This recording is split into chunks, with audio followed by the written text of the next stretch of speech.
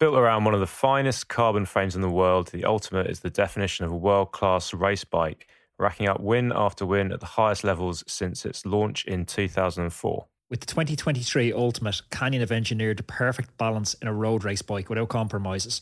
It's more capable than ever of attacking the high mountains, going full gas on the flat, or sprinting for the win. It features full cable integration, wider tyre clearance than ever before, and more pedal power by reinforcing the frame in key areas for increased stiffness and stability. And the weight has been kept to a minimum with big frame aerodynamic improvements from Canyon's partnership with aero experts Swisside, saving 10 watts at 45 kilometers an hour over the previous model. It's faster than ever before. The new Canyon Ultimate is available now at canyon.com. That's canyon.com.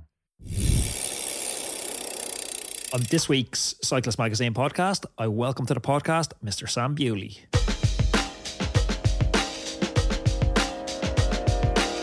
Welcome back to another episode of Cyclist Magazine podcast, and it's my honour to welcome not only this week's guest, Sam Bewley, but more of a double honour to welcome back our exiled grand leader, James Bender. That's right, I am back. You can see me, no one else out there can, but my hair looks great. It's got really long, actually, in the time that we've been away.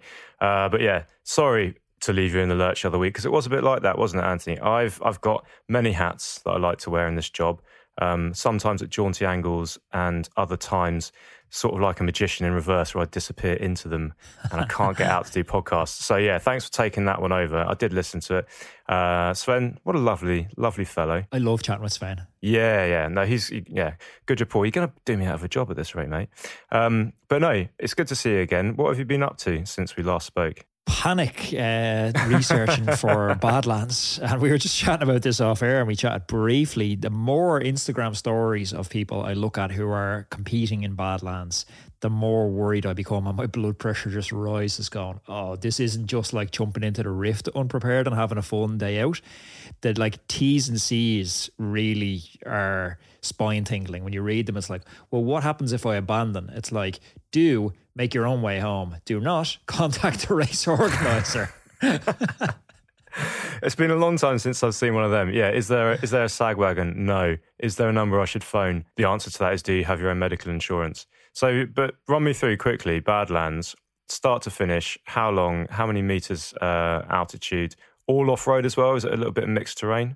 I think it's like 85-90% off-road. And last year's winner, or maybe it was the year before, was Lachlan Morton. And I think it was 59 hours he completed in. And I could be wrong, but it's around that 59-hour mark. But the most alarming statistic on that is he only stopped for 19 minutes in that 59 hours.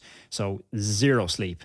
And everyone's saying to me, like, oh, 59 hours, that's going to be insanely long. And it's like, hold on, forget about Lachlan Morton. Last place took them 280 hours. Whoa. I don't even know how to do the maths on that. What's that, like a week and a half or 2 weeks? I don't have supplies for that. That's absolutely insane. That, I mean, I don't know. On the one hand, that's amazing. Whoever finished in 280 hours, fair play. On the other hand, you kind of think, just give up.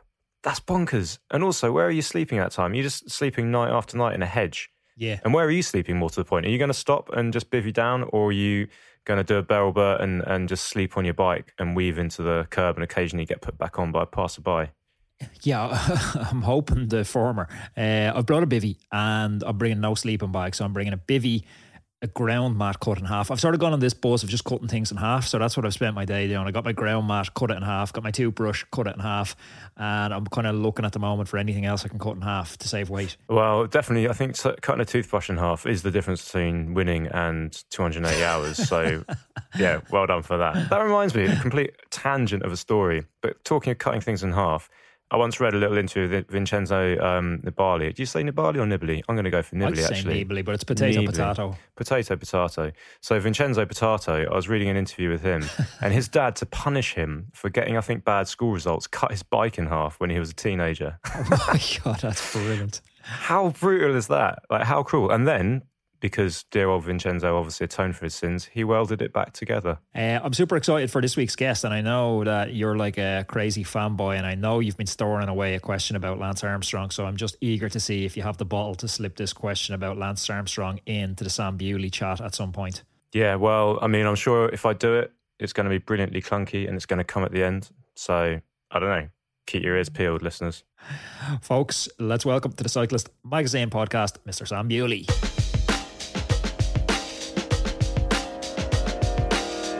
Sam Bewley, welcome to the Cyclist Magazine podcast. Thanks for having me, guys. Love doing podcasts, so more than happy to be here. Well, you've absolutely got the... Yeah, exactly. As we say, speaking over each other, pleasure chatting to a professional. Well, no, you've got an absolutely pro setup there, Sam. You got the proper cans on, big ass mic, and this is something that you managed to squeeze in around racing. How do you do that? Well, we started podcasting because we were locked down in 2020, which seemed like a good time to do it. And so we started the Social Distance podcast and got going with that.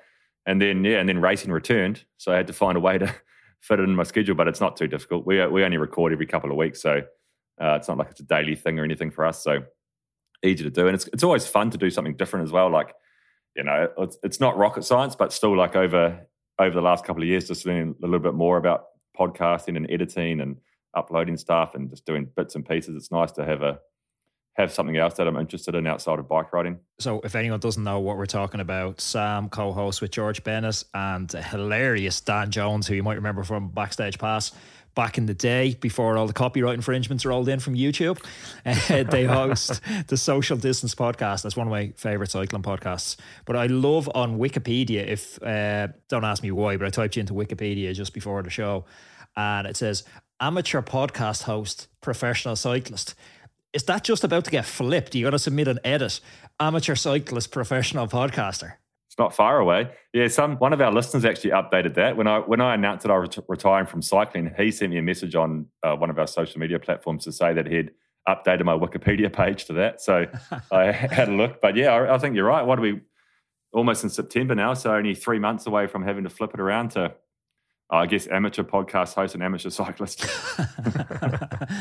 And so you've had an incredibly long career. So you say you're going to be retiring in a couple of months. And just before we came on air, you said you just got back from a ride because you've still got a few races to go this season before the end. Is it a pretty scary thing to be thinking, yeah, you might have to flip it over into being a professional podcaster? What do you do next, and how are you kind of feeling about that move? Yeah, it's funny. Like at the moment, I feel really good about it. I had a couple of conversations with some friends and you know, friends who have retired from cycling in the past couple of years, and they made a good point that like announcing your retirement and then the reality of actually retiring is quite different.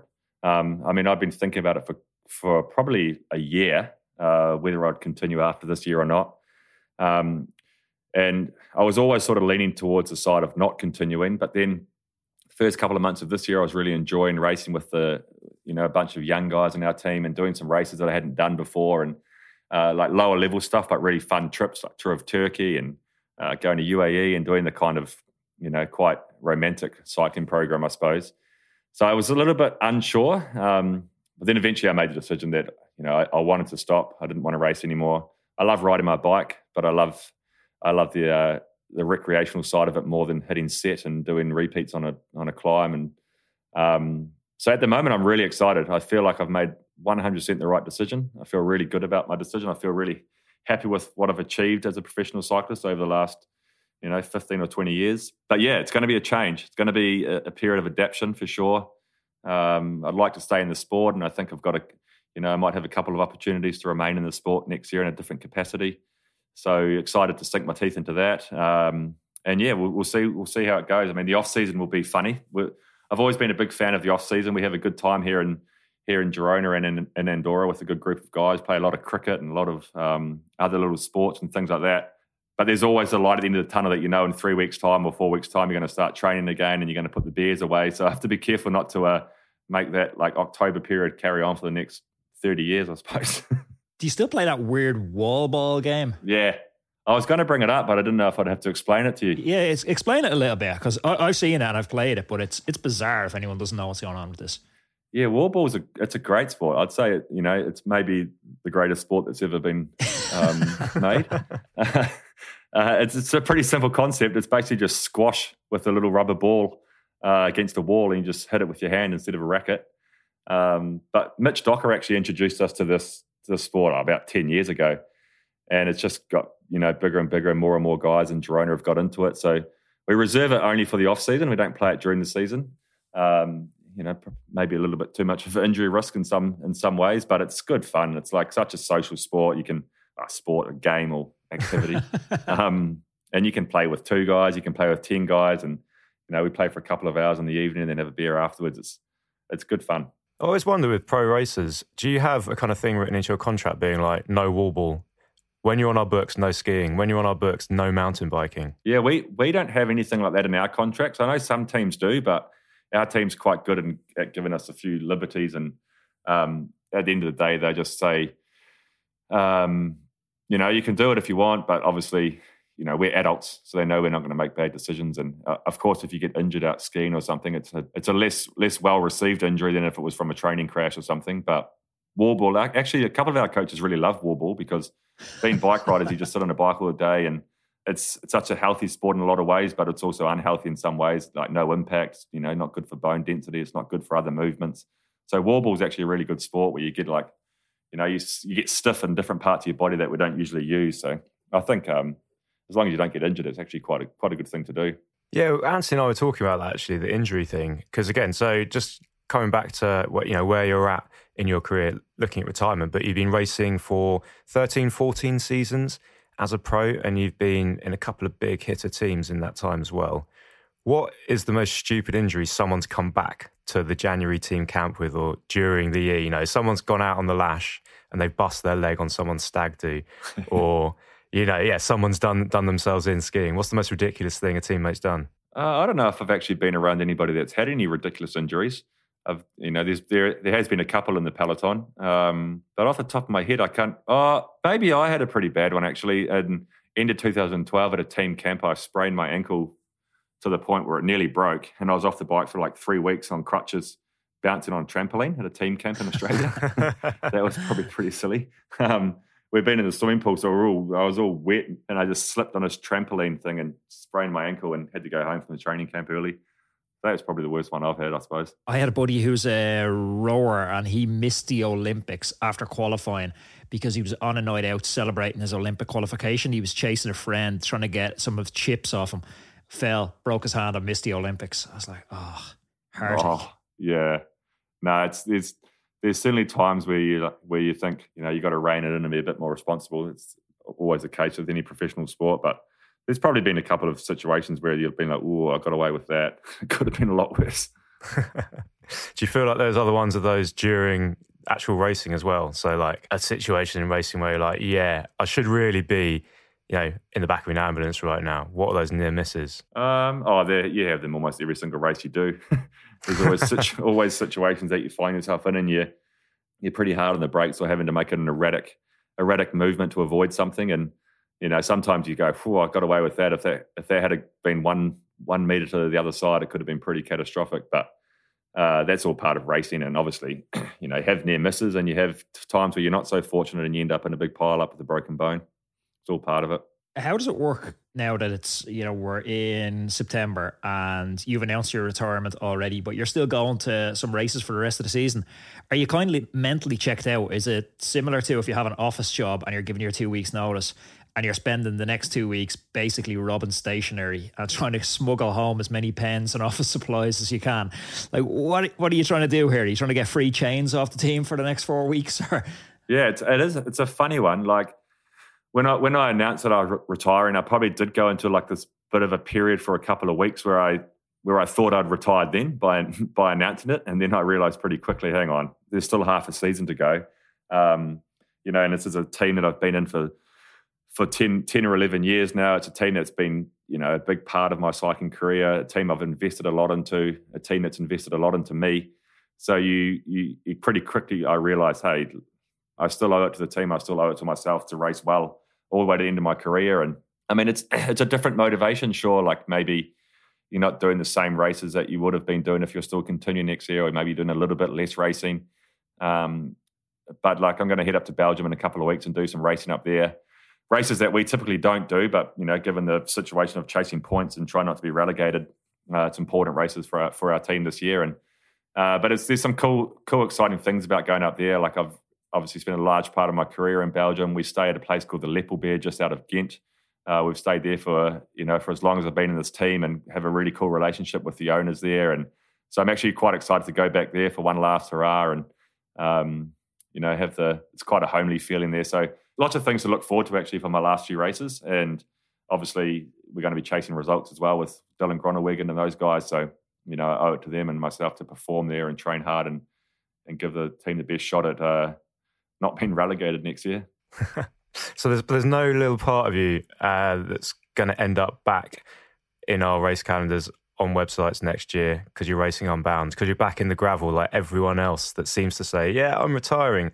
Oh, no, I'm not, because you've got a background in mountain biking as well, right? So you'd be perfectly suited to getting some knobbly tyres and going out and hacking it for 200 miles. No, there's zero chance. Zero chance. I'll, if there's not even a little window of opportunity there. Once I stop racing at the end of the season, I'm done with being a professional athlete. And I mean, I do ride the gravel. I think the gravel is great fun, but I will ride it next year. I've actually just ordered a new gravel bike from Giant, so that's my little retirement gift to myself. And I'll ride recreationally with the boys and get out with the lads and do some gravel rides and get out and do some road rides as well. But if I put a number on in anything, it'll be I don't know, maybe a running race or I'll do some gravel events close to home, but just for fun and stop at all the food stops and eat a plate of paella and a couple of wines and things like that. So you just said it there, right? You bought a bike from Giant. Now you're almost on the cusp of being able to say what no professional is allowed to say when they're under contract. What is honestly the worst bike that you've ever been handed or worst piece of equipment in your career and you've had to race on it? Will I get in trouble if I say this or not? I don't know. I guess we'll find out. Yeah, we'll find out. Yeah. Potentially, depends what you say. Yeah. Is there something absolutely libelous coming? I think I've been lucky in my career that I've always been involved with teams that had good bike sponsors. So obviously, when I was in Trek Livestrong and then I went to Radio Shack for a couple of years, we were riding Treks, which are great bikes. Then we had a big, long relationship with Scott in Green Edge, which, those bikes are amazing as well. Now we're riding Giants, which is, for me, up there with one of the best bikes I've ridden. Super light, super fast, really comfortable. So I've been pretty lucky, but yeah, I think I'd have to say that the Bianchis last year were probably the least favourite of my bikes I've ridden. Interesting. I had a piece of equipment I rode for Aqua Blue, and we had helmets made by Salev, and we actually had a full-on rider protest where we were like, these helmets are not fit for purpose. If you crashed, they flew off and went across the road. They were not fitted at all. That was probably the worst piece of equipment I've had. Yeah, we actually, when we first started with Scott at the start of Green Edge in 2012, they were just kind of developing the equipment. They had good bikes already, but they started to make helmets and stuff. And that first run of helmets was pretty sketchy as well. They didn't fit so well, but thankfully they got it all sorted pretty quickly. And they was a great sponsor. And Giant the same. Everything about Giant's good. The wheels are amazing. The bikes are amazing. We're actually we're really lucky to have this partnership with Giant now, and hopefully for the guys that are still racing for the team next year, the partnership will continue long into the future for them. Yeah, I've got a lot of love for the Giant kind of resurrecting the Cadex brand. So Cadex being didn't they used to stick Cadex on the top tubes of Giant's early carbon fiber lugged bikes? And that was kind of it was a Giant Cadex as a bike, and then it's come back as a wheel brand. And they've got some really good gear. Do you have to kind of save up your stuff now? Because before, if you bust your pair of Cadex wheels, you just got another one. Whereas now you're like, okay, this is going to have to last me. or I'm going to be paying out €2,000 for another set in the event of, smashing into a pothole and ruining the rim. Are you kind of, like Anthony said, are you sort of raiding the service course bit by bit, taking crucial things so that you don't have to be buying them in the future? It's not a bad idea, actually. Instead of stealing stationery, maybe I should just slowly start trying to build a group set or something. Get a couple of chains, a few derailleurs. It's like that Johnny Cash song where you start smuggling out from the warehouse bit by bit. You could build yourself a full bike, one chain link at a time here. Yeah. Oh, my frame's broken. Get another frame. Start stockpiling. You probably have better luck than a lot of the bike shops or consumers out there actually trying to get your hands on a chain. Yeah, it's not easy at the moment. Not even for our team. It's pretty hard to get hold of some stuff. I think hopefully that solves itself pretty quickly. I was going to say to you, is there a highlight? It's hard to condense a 14-year career where you've defended yellow jerseys, pink jerseys, won a couple of Olympic medals, being one of the best endurance riders on the track of the last generation. Is it hard to decipher that down and pick a highlight from all that? Or is there moments that stand out for you? There are a few moments that stand out. I think from a personal point of view, winning the bronze medal in Beijing in the 2008 Olympics, that was pretty big because up until that point, we hadn't even won a medal at the World Champs in the team pursuit.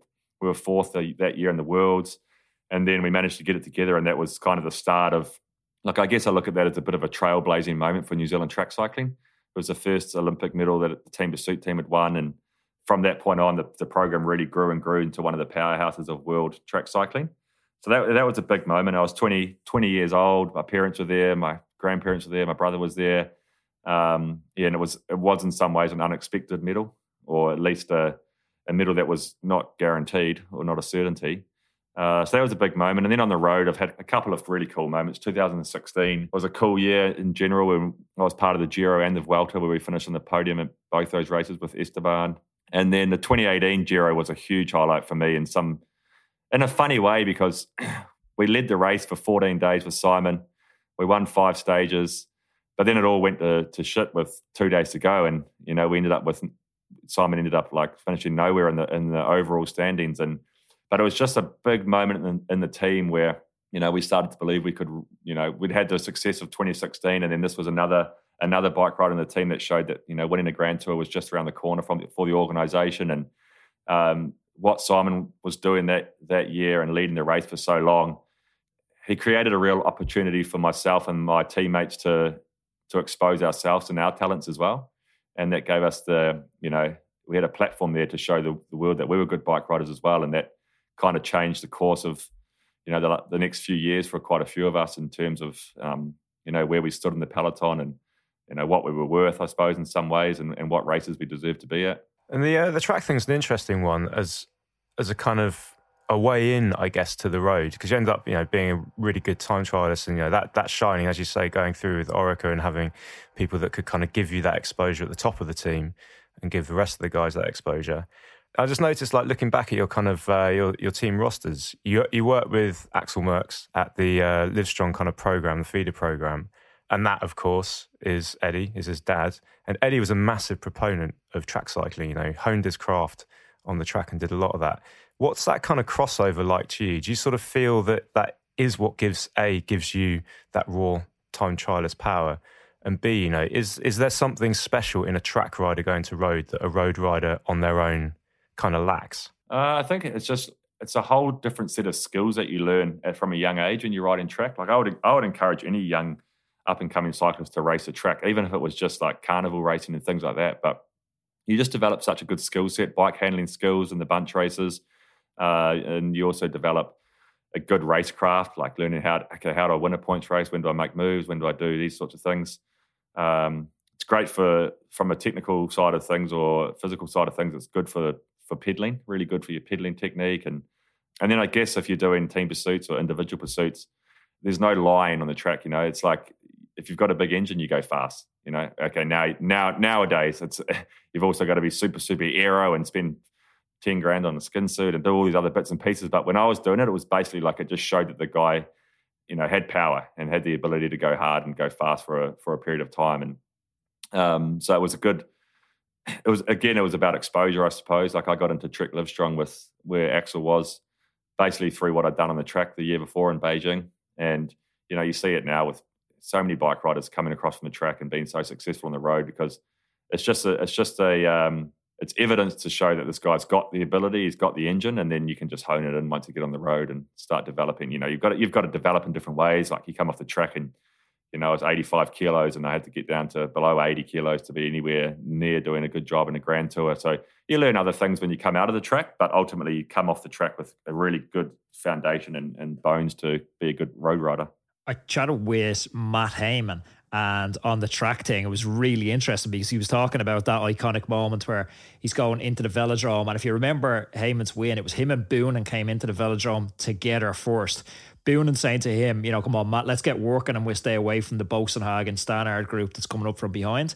And he's like, no, not today, Tom, I'm not working. So he sits on him. The guys come up from behind and then he starts that sprint. But he said, as the sprint was starting, he was like a massive, I can't even remember, he's like 200 to 1 rank outsider for the win. But he said as the sprint started, he'd ridden so many track races that he just knew the importance of keeping the rider on his hip. And so he started the sprint with like Boonen on his hip, and he was sort of nudging him up the track. And he's like, at the end of Roubaix, for him to come around me, he has to go up fighting gravity. He's gone the long way around. He's going uphill. And I was like, you just can't teach that. Like a DS can't tell someone this in their radio going into the velodrome. These need to be lived experiences from him, you know, going to the line in scratch races, points races as a kid. And this is just like muscle memory. And like on the track, there's only one way you can come. You can only come around the guy on one side. You can't go on the inside. You have to go around him. So you don't have to worry about which side is the guy going to come around me, or like looking both ways or looking the wrong way. You know he can only come around to the right. He's got to go uphill to come around you. And a group of 4 riders as well, you know they're all going to try to come. So what happened to Boonen is he just basically got blocked in, because then Stannard and Bosenhagen got next to him and he couldn't get out. So yeah, well, that was a smart sprint, like for him to on the road. If he had opened his sprint up at that point, which was probably still like 250 meters to go, it was on the back straight, or it might have been 250 meters to go. He's going to get passed by Boonen on the road. But on the track, it's you open the sprint up early. It's not easy to come around when you've got to go uphill. If in doubt, go first, lead it out. That's it. And he's not slow either, Heyman. Let's give him some credit as well. He's pretty bloody quick. He's actually won a few kicks before. Speaking of that kind of scenario and that coming around in a track race, did you see the Matt Walls crash, the British rider at the Commonwealth Games? What did you kind of... So if anyone hasn't seen it, it's in the scratch race, and Walls comes up and he basically crashes and ends up going over the hoardings and into the crowd. Oh, that and was luckily, wild, saying that. Yeah. No one had any lasting injuries, not least the riders involved. One chap went to hospital, but as a spectator, but it's kind of okay. But obviously led to a lot of chat about track safety. Do you watch that and think, yeah, that could be avoided, and what measures should be taken to avoid that? Or is that just a kind of inevitability? Well, like 9 times out of 10, when you crash on a track, it's never that bad, because the fall's not so big because the banking's just next to you. And you pretty much you can only really fall one way. You can only sort of go up the track and then slide down it. But yeah, they were so high up on the track, so wide on the track, that there wasn't a lot of space. So he went over the fence, obviously. And I guess when I watched it, I was like, oh, what's going to come now? Is it going to be this whole protest or spiel, or cry out for like we need to put up netting or fences, or like all of a sudden you're like looking at like watching a football game in Colombia or something when you got the crowd caged in. I was like, oh, I hope that doesn't happen.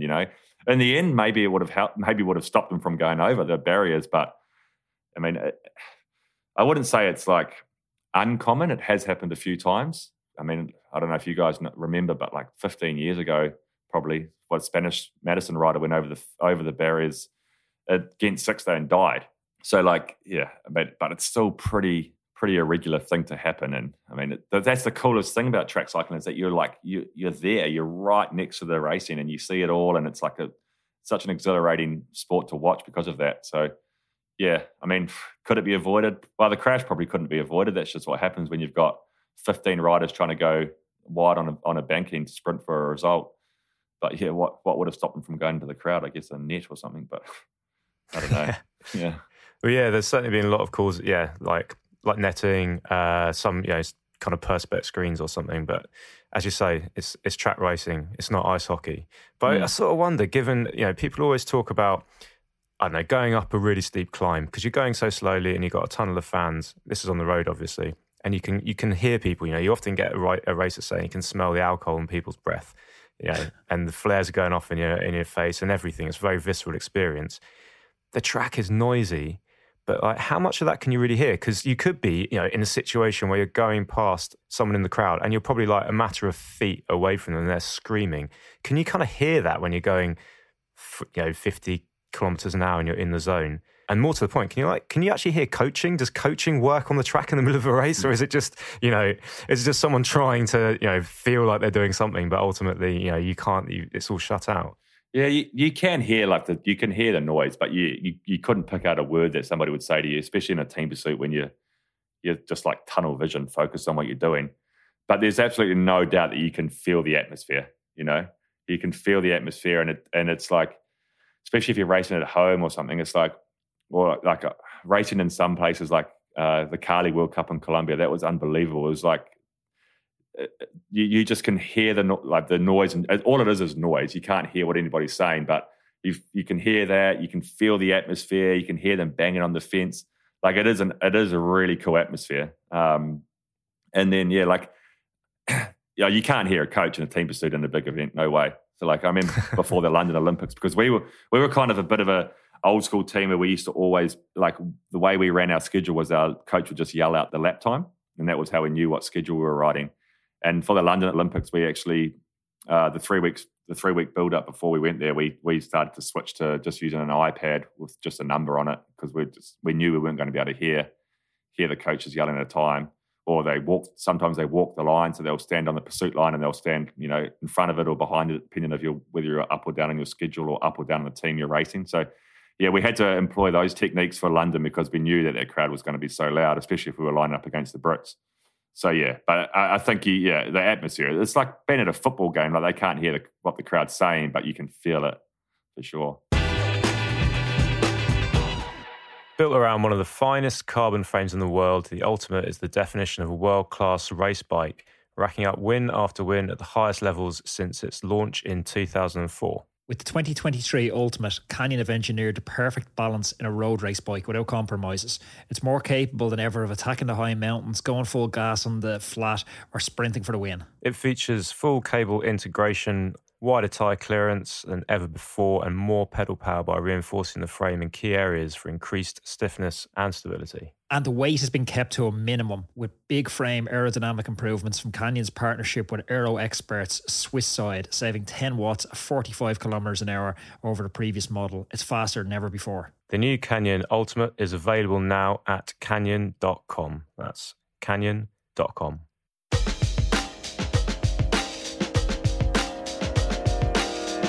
Sam, sticking on the track cycling team, I didn't know we were going full tracky on this one, but did you watch Dan Bingham breaking the world hour record? Because I think for me that definitely underscores exactly what you were talking about, that the track used to be get on and the guy with the biggest engine wins. No disrespect to Dan Bingham, but I think most reasonable cycling fans, pundits or riders will say, Dan Bingham isn't a Victor Carpenarts. He's not a Filippo Ganna. He doesn't have that engine. That record was largely driven by a moderate engine in comparison to those guys, and a lot of technology and aerodynamic work. Yeah, it's funny with the hour record because they obviously, the records that used to stand were done in Superman position and things like that, and they decided, we're going to nullify those records because they're all done in these positions that are illegal now.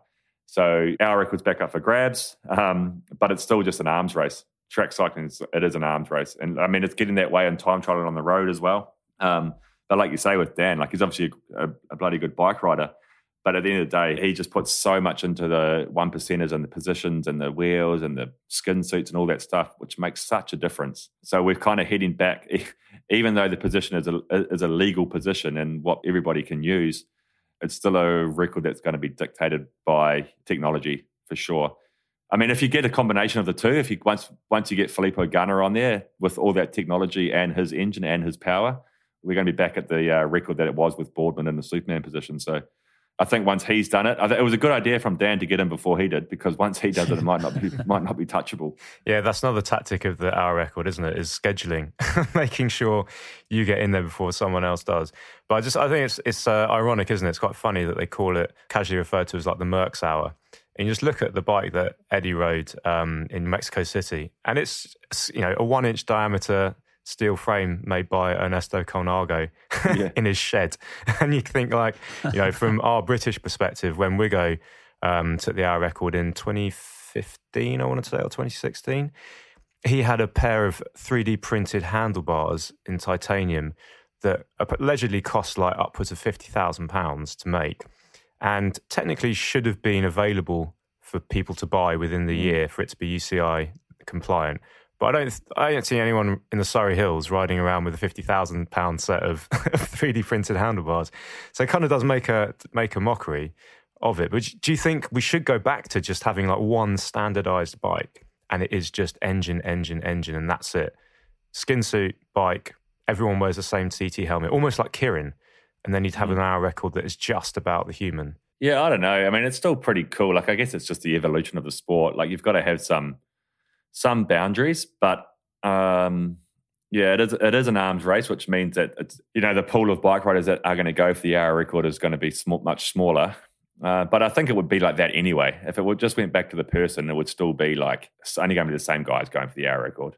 Maybe where the impact is the greatest is if you go to like a 10 miler in the UK somewhere and you're 17 years old or you're 16 years old and your dad's working 2 jobs just to put bread on the table, but you're racing against some guy whose old man's a banker in London and he's making £2 million a year, and he's turned up with the £50,000 set of handlebars, and you're just trying to ride a bike for fun. Like, of course, then the opportunity is not the same. But I think the evolution of sports is important. I think it's wow, it is, and to a degree at least. I mean, it just makes things faster, makes things more exciting. But yeah, they should at least the position rules are in some way good, that we're not going to end up with these guys out there on these bizarre positions. But yeah, the hour record's an interesting one. I used to enjoy having sort of moral superiority over my triathlon friends, where I'd be like, at least cycling is cool. Like triathlon, they've got these weird fenders, no sleeves on the skin suits. It's a weird look. And then Specialized go and bring out this helmet that's like parts snood, parts. And I'm like, we have lost all of our sartorial credibility now. It's gone. But that arms race you're talking about on the track, that's happening in TTs now as well. Like, I look at Remco, who just decimated the field in the TT in the Vuelta. And I'm just wondering, like, how many hours is someone like that putting in the wind tunnel? Like, obviously Remco has a phenomenal engine, Specialized are geeking out on the tech, but there's so much wind tunnel time gone into that as well, surely. Oh, for sure. Yeah.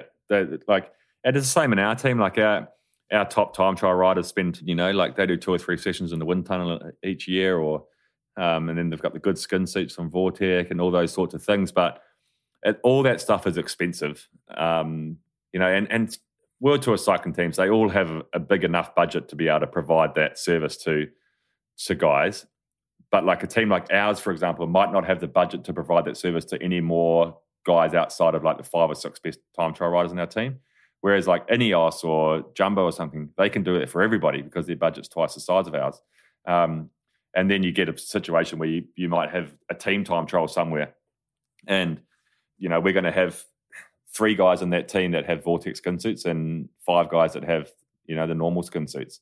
But Jumbo might have all 8 of those guys in those good skin suits and all on the good wheels and all on the good bikes and all been in the wind tunnel, and that's where you're going to like see some discrepancies, I think, in performances. But there's plenty of other things that you can do. I think that stuff's okay. It's all part of it. That's all development. Everybody wants the best and the fastest stuff. And if it's out there and you can afford it, then great, go for it. But there's other things you can do to change. There's probably no need for a guy in an individual time trial or a team time trial to have, or team time trial is different, but an individual time trial have 15 bikes on the roof of the car and have the car right up your ass. Like, that's clearly just, he's not changing his bike 15 times. That's clearly there for a performance gain. So those sorts of things you could probably police a little bit better. Do you mean from the point of view of, because if you've got a car with 15 bikes on the roof and you're going just about behind the rider, you're creating a bit of a kind of vortex pushing them forward? Is that what you mean by you're getting pushed, basically? Yeah. I think it's starting to, the trend seems to be reversing a little bit. Is it? I know we talked a few months ago and it was like, it was full on, everyone was doing it then, but I'm not sure if they've started to police it, but I'm noticing it less anyway. Maybe the TV cameras are just picking it up less. Yeah, or maybe people are starting to go, everyone's onto it now. Like, is it worth the criticisms? Is it worth 3 dudes on a Tuesday afternoon sitting on a podcast talking about it? Like, Wednesday. It's Wednesday, actually, isn't it? Jeez. Yeah, I don't know. I haven't really. I haven't noticed it neither. I haven't noticed it as much as I was at the start of this year. It seemed to be pretty regular occurrence early on in the year, but less so now. How much of a kind of like part to play in your racing does, because you're obviously still racing, do the vehicles kind of have beyond just them, capturing what's going on if it's a moto and stuff? So I remember talking to Chris Boardman once, and he was explaining that a moto would be really useful, partly for the reasons that we've just been discussing. If you're out front, you're getting effectively slightly streamed by the moto, either behind you or in front, with the big, bloke stood up on the saddle filming you with a massive camera, as was back in his day, in the 90s. But also when you're descending, you could see a brake light ahead, so you would know where the apex, what a good point thought a two-wheeled vehicle to brake would be. I was wondering, like, are there other elements with that kind of entourage of vehicles that are actually quite useful to riders? Yeah, the motorbikes are a huge influence on cycling at the moment. It's been quite a big topic amongst bike riders over the last couple of years, and like, it's a massive benefit if you're the person who's benefiting, but it's a massive inconvenience if you're the one who's on the receiving end of it. Like, you can have days where you're like in the peloton at a race and somebody's pulling on the front and you're like sitting halfway back in the bunch and you're going, how is somebody riding on the front? I can barely hold the wheel in front of me now and I'm in the peloton, but they're just sitting on the motorbikes. And also more breakaways are winning these days because of the motorbikes. Breakaways are harder to catch because they've got this entourage of motorbikes in front of them, getting a bit of a draft. So it's, even now, like in some races, if you're controlling the breakaway for that day, you actually need to be mindful about the fact that you got to contend with the motorbikes at a certain point when you really start the big chase. And yeah, I mean, descending's good because you can descend so much faster when you have a motorbike in front of you. Like every single pro bike rider uses the motorbikes to get a guide on what's coming up and how fast you can go. And in some ways that creates, like, even though you're going faster, it creates a little bit of a safety net because you've effectively got somebody doing the recon for you just, 200 meters in front of you. But yeah, the motorbikes do have a big influence on bike racing, and there's probably ways to manage that better as well. And I think, most race organisers or commissaires at the race, they make an effort to get the motorbikes out of the way if they're effectively motor-pacing the breakaway or whatever. But hasn't it always been the case, Sam? Like that, like we've had motorbikes in races for, as long as I've been watching cycling. Why is it more of a topic of conversation now, more TV coverage? Yeah, I think more motorbikes as well now. Obviously it's a bit of a catch-22 because, the peloton over the last couple of years has also been pretty loud about rider safety. We need to have up the safety protocols. So that actually means that you bring more motorbikes in because you have more marshals that they can stop and point out and notify road furniture or dangerous areas or whatever. But then those motorbikes have got to get back past the peloton again. So then that's an unsafe time that they're getting past, but then they're creating safety when they're in front. But yeah, more TV coverage, more photographers, all these sorts of things. So I think there's more vehicles on the road, more motorbikes on the road than there used to be. Police, in this a world that's going, I guess, in some ways nuts about health and safety. There's probably like a bigger requirement on bike races to have more police officers or more marshals and all those sorts of things. So I think that's probably the crux of it is there's just more motorbikes out there.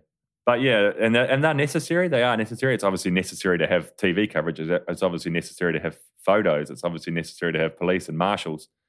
It's just got it's a bit of a balancing act trying to find out how to do that and do it without it influencing the result of a race.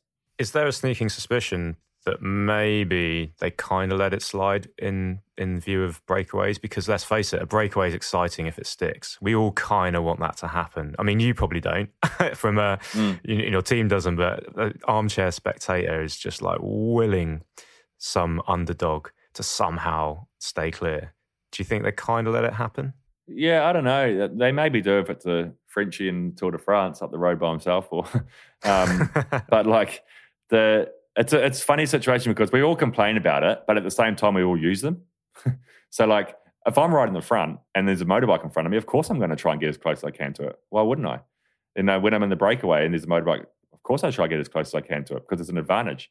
But then at the same time, if I'm on the receiving end of it, I'm in the bunch struggling to hang on. And I'm like, get the motorbikes out of the way. Or I've got a teammate up the road and they're get the motorbikes out of the way. But it's one of those things that like we all use them to our advantage when we're in that position to do so.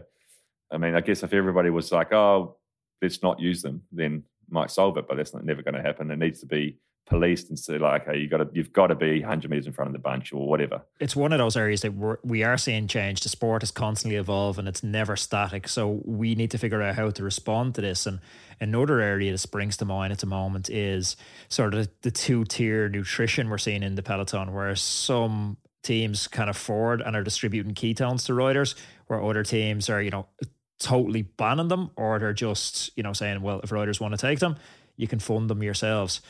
Is there much chat in the bunch about that? No, I haven't heard much about ketones for a while now. I assume that people are still using them.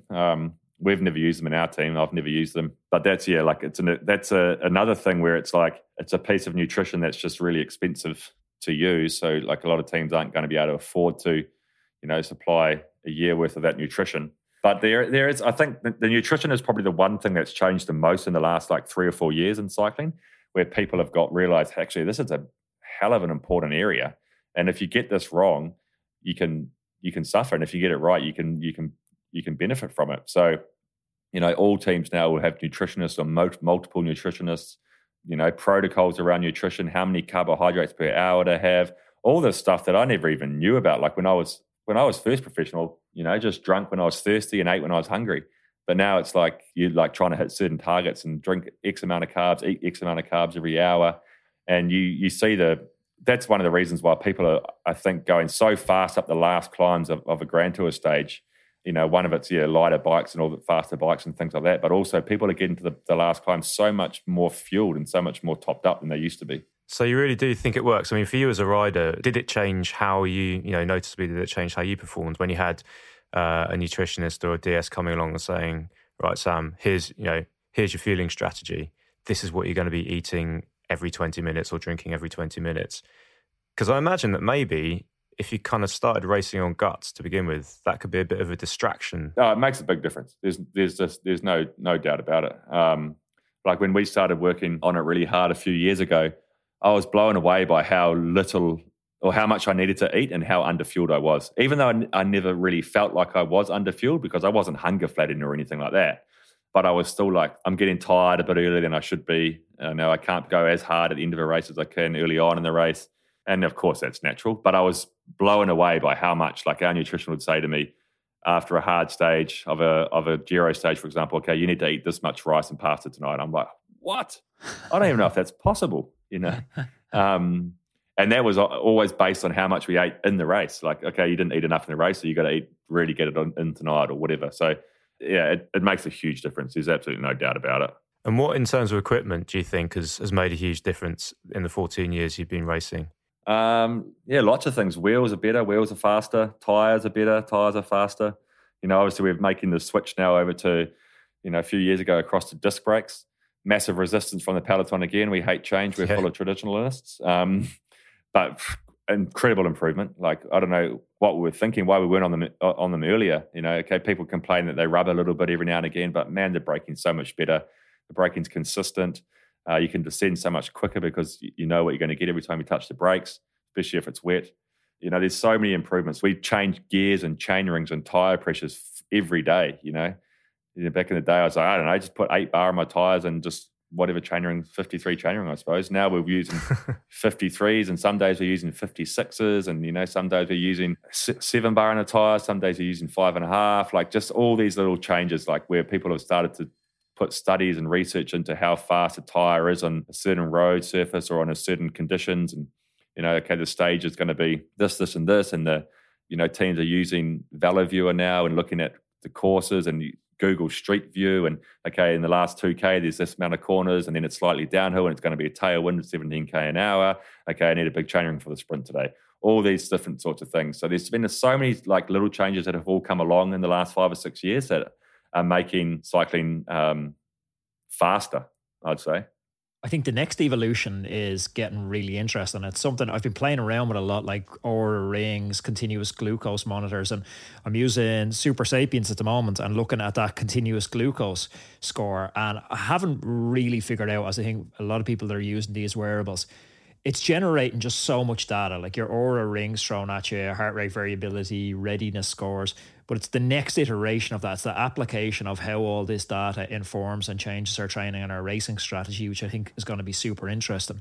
I can almost see a full Moneyball scenario where a DS is in a car and is able to monitor glucose levels. Bewley needs to eat now on the radio. Beals, your blood sugar level is dropping too much.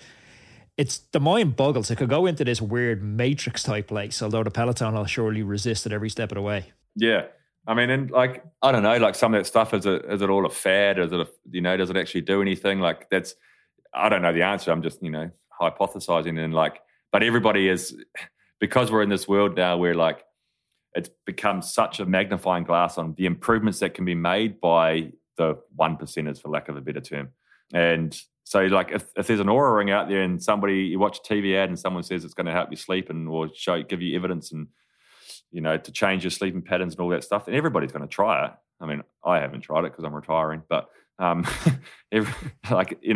those things, everyone's going to look for an advantage in those ways. So it's probably pretty endless, like where we can end up. You look at even like Formula One and things like that, and how that's a sport that, like, it blows my mind how that sport can continue to progress and develop and innovate, but they do every year. So, I mean, a bike's a simple machine. It's a set of handlebars and a couple of wheels, but I'm sure we haven't seen the end of it. But the problem with it is nearly, and I look at amateur riders, and this stuff works for the 1%ers. It works for you guys who are breathing that rarefied air at the very top of our sport, who are pseudo-human. But like, a company sent me out ketones to use, and people are asking me, well, how did the ketones affect you? And I was like, when you're eating Chinese takeaway 3 nights a week, it's difficult to really tell how the ketones are working. And this is the reality for most, club cyclists or amateur cyclists. Your life isn't perfectly controlled as if you're a world tour rider. So looking at heart rate variability, if you've been drinking, half a bottle of wine in the evening before bed, there's limited benefit to looking at this data. Yeah, exactly. And like, you could put an amateur cyclist on the world's lightest, fastest bike and put a professional cyclist on the world's slowest, heaviest bike, and I can tell you who's going to win.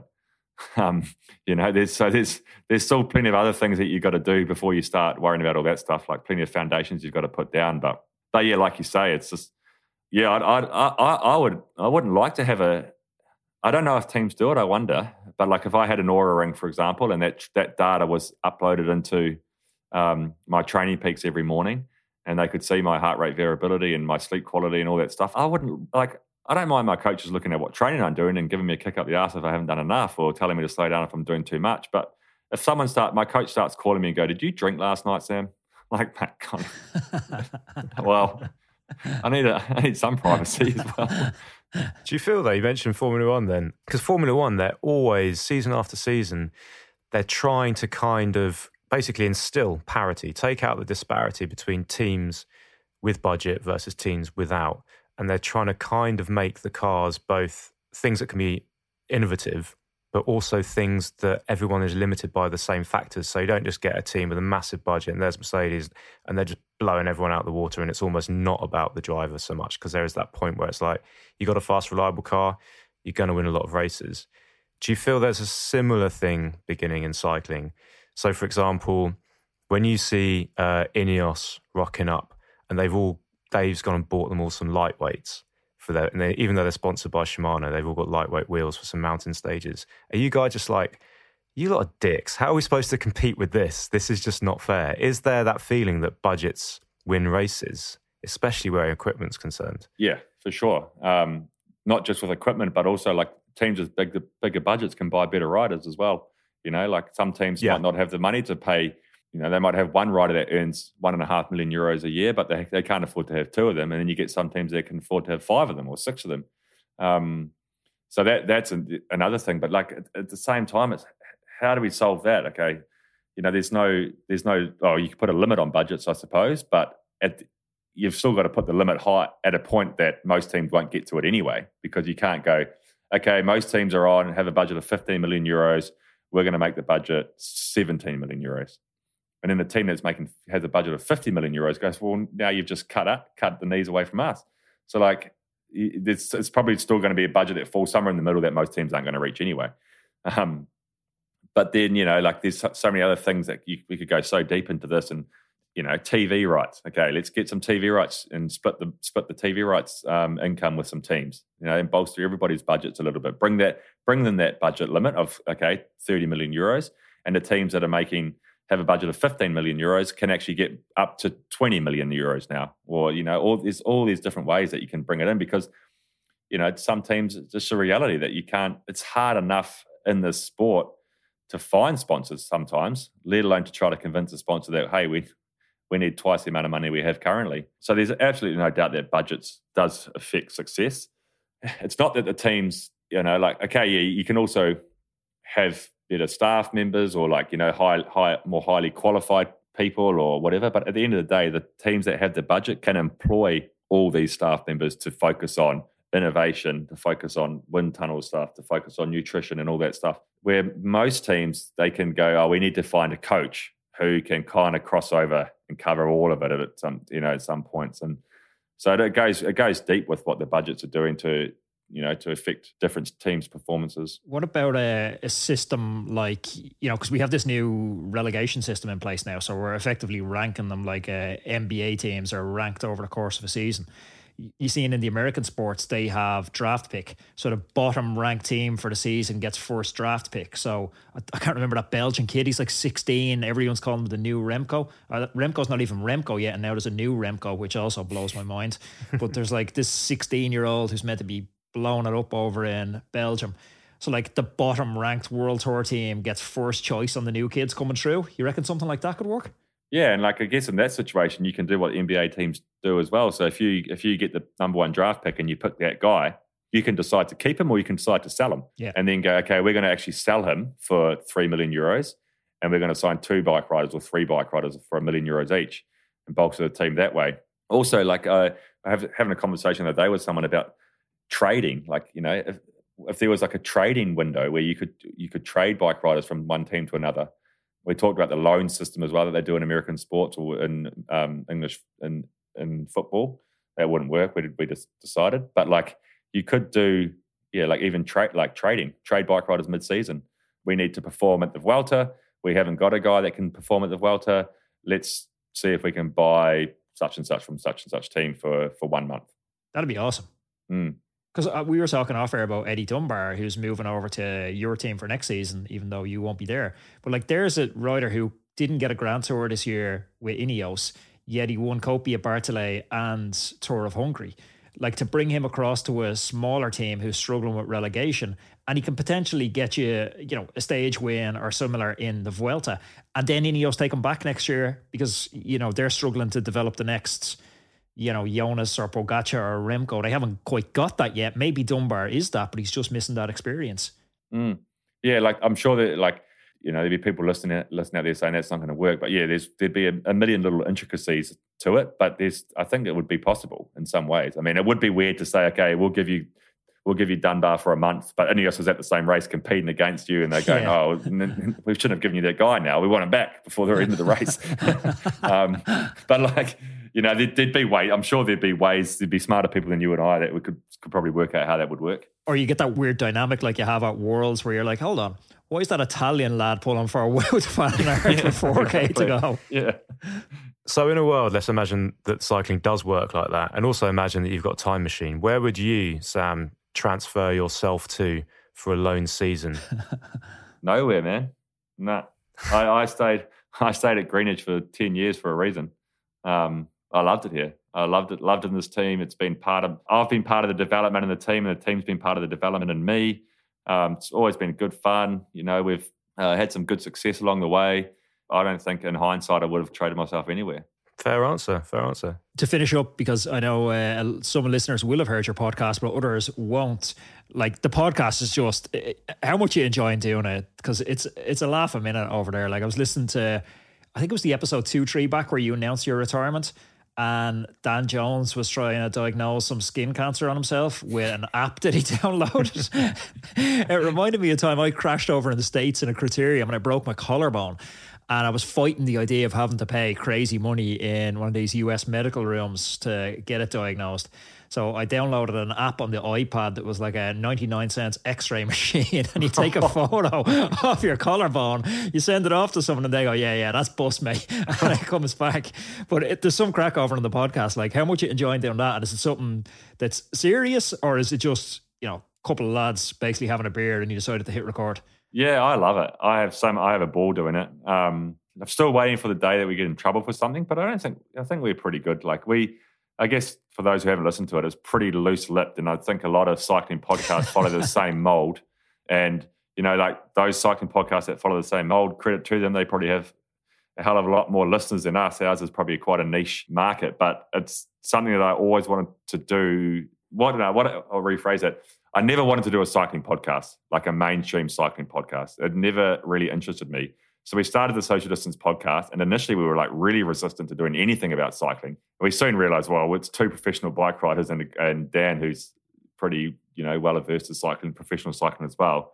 We got to do something about cycling. So we brought cycling in, and it became a cycling podcast in some ways, but just super loose lips, super relaxed, no preparation. We swear, we walk the plank sometimes with some things, but like it's just who we are as people. We're relaxed, we're fun-loving guys, and so I really enjoy doing it. So I guess in some ways it's serious. Like it wasn't to start with because we had no idea what podcast world was even about or how far we could go with anything.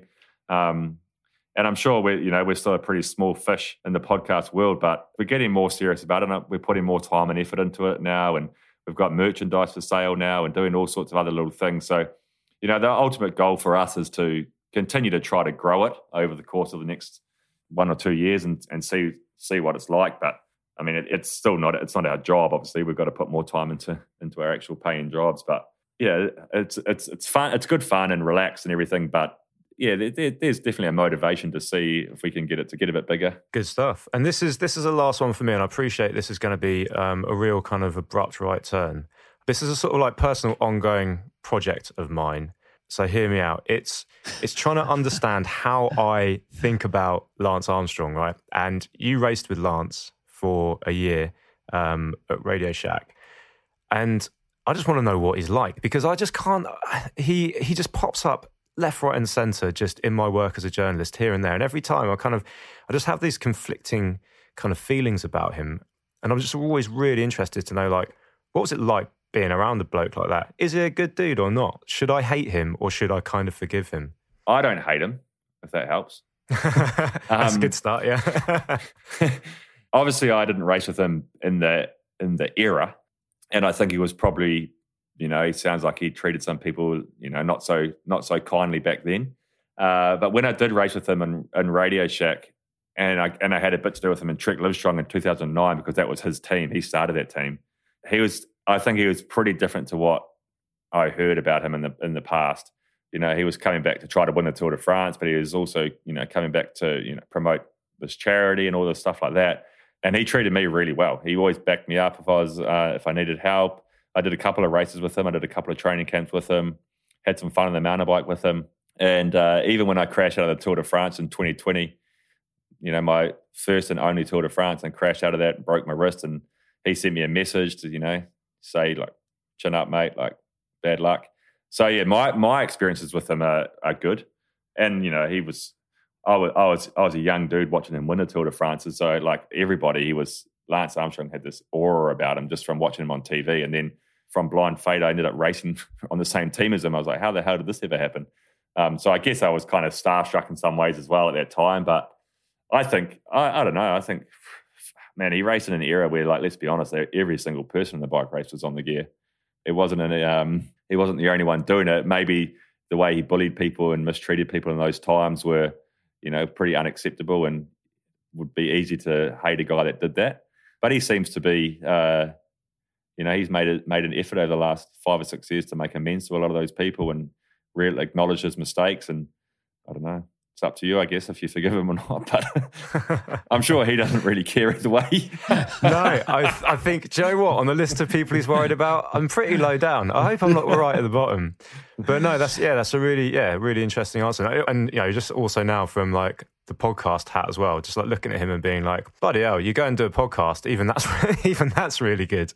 Yeah. Oh, he's killing it. Absolutely killing it. But no, it's fascinating. And yeah, as I say, it's like, this is the wonderful thing about the job that we do, is I can be a proper fanboy and I can ask dumb questions like that to professionals like you and get an interesting answer. So thank you for entertaining me on that one. No worries. It's probably a question I would have answered a couple of years ago, but yeah, when does this go out? Can you not put this podcast out till 1st of January next year? Yeah. Sam, just to finish up with a bit of an in-joke. So it's as you transition from shit bloke, good rider to shit rider, good bloke. Best of luck from us at Cyclist Magazine Podcast. Thanks, mate. Nice one. Thanks for having me. Enjoyed it. Sam Bewley, ladies and gents. A beautiful man. He's a big man. He's a tall man. He's a bearded man. And he also seems like a very happy man, which I think I've detected a few times when you and I, Anthony, have talked to people who are stopping cycling.